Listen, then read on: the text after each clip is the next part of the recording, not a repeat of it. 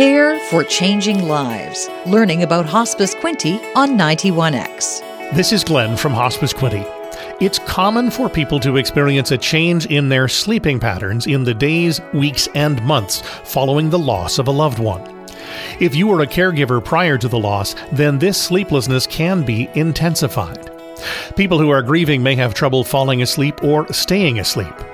On the other end of the spectrum, grievers may find it difficult to stay awake. Sleep patterns can even fluctuate between the two extremes. Some days the sleep never comes, while other days it's just hard to get out of bed. While grief is a universal experience, the way grief is processed is unique to each individual. We know the grieving process takes time and looks different for each person.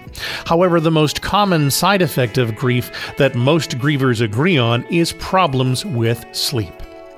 People who have more grief symptoms are more likely to take longer to fall asleep, wake up for periods of time after falling asleep, and spend a significant portion of their time in bed awake. People who are bereaved are also more likely to suffer from middle insomnia, which is a difficulty falling back asleep after waking. Insomnia is a difficulty of falling and staying asleep. Oftentimes, insomnia is a result of stress and anxiety. However, in grief, thoughts of loss can consume someone's mind, making it hard to relax at all. The danger that comes to those who are grieving is that when so much sleep is lost, one becomes sleep deprived. Sleep deprivation only intensifies the symptoms of grieving, making day-to-day life more challenging to manage. When you lose someone, you have to relearn your entire life. You have to learn new ways of taking care of yourself, and sleeping is one of those things. An interesting study conducted by Rice and Northwestern University found that people who had recently been widowed were 2 to 3 times more likely to experience inflammation due to sleep disturbances. Elevated levels of inflammation may be tied to an increased risk of cardiovascular health issues. These elevated levels of inflammation can cause even more sleep disturbances, creating a vicious cycle of insomnia. Other side effects of too little sleep can include an increased risk of diabetes, heart conditions, obesity, and anxiety. So, how can we help our bodies rest and heal while still allowing our grief to be present? Well, it's about relearning how to sleep after that loss. First, start by connecting with supportive people. This could be friends, trusted family members, even members of a hobby group. Seek out groups that are supportive and available for people who are experiencing grief at loss. For example, at Hospice Quinte, we offer supportive bereavement groups at specific times throughout the year. Another way to help with sleep is to get your body moving, whatever that looks like to you. Exercise doesn't have to be extreme, expensive, or daunting. Getting out of your chair for a lap around the yard is a good place to start.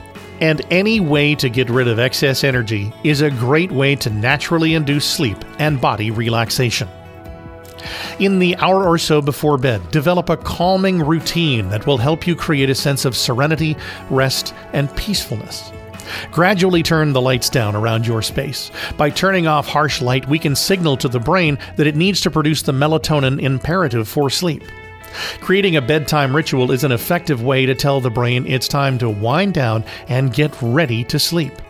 Examples of things to include in your rituals might be reading a book, snuggling with a pet, taking a warm bath, journaling, listening to soothing music, meditating, or any other self-care activity that helps you relax.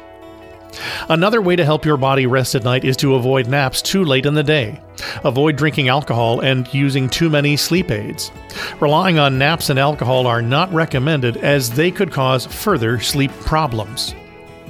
Alcohol may feel relaxing enough to get you to sleep, but your sleep cycle suffers as the body works to break down the alcohol. Instead, you might want to work a cup of caffeine-free herbal tea into your before-bed ritual. Last but not least, keep realistic expectations. When dealing with grief, it can take a bit of time for sleep to become normal again. The important thing is that you make an effort to protect your sleep.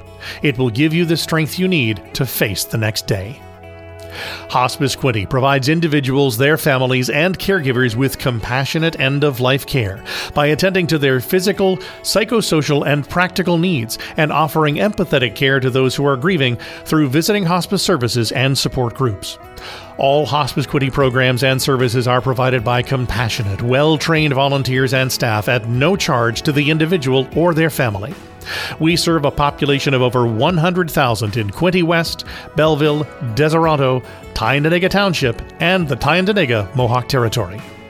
Learn more by visiting hospicequinte.ca and listen for new information each week at this time on Alternative Radio 91X.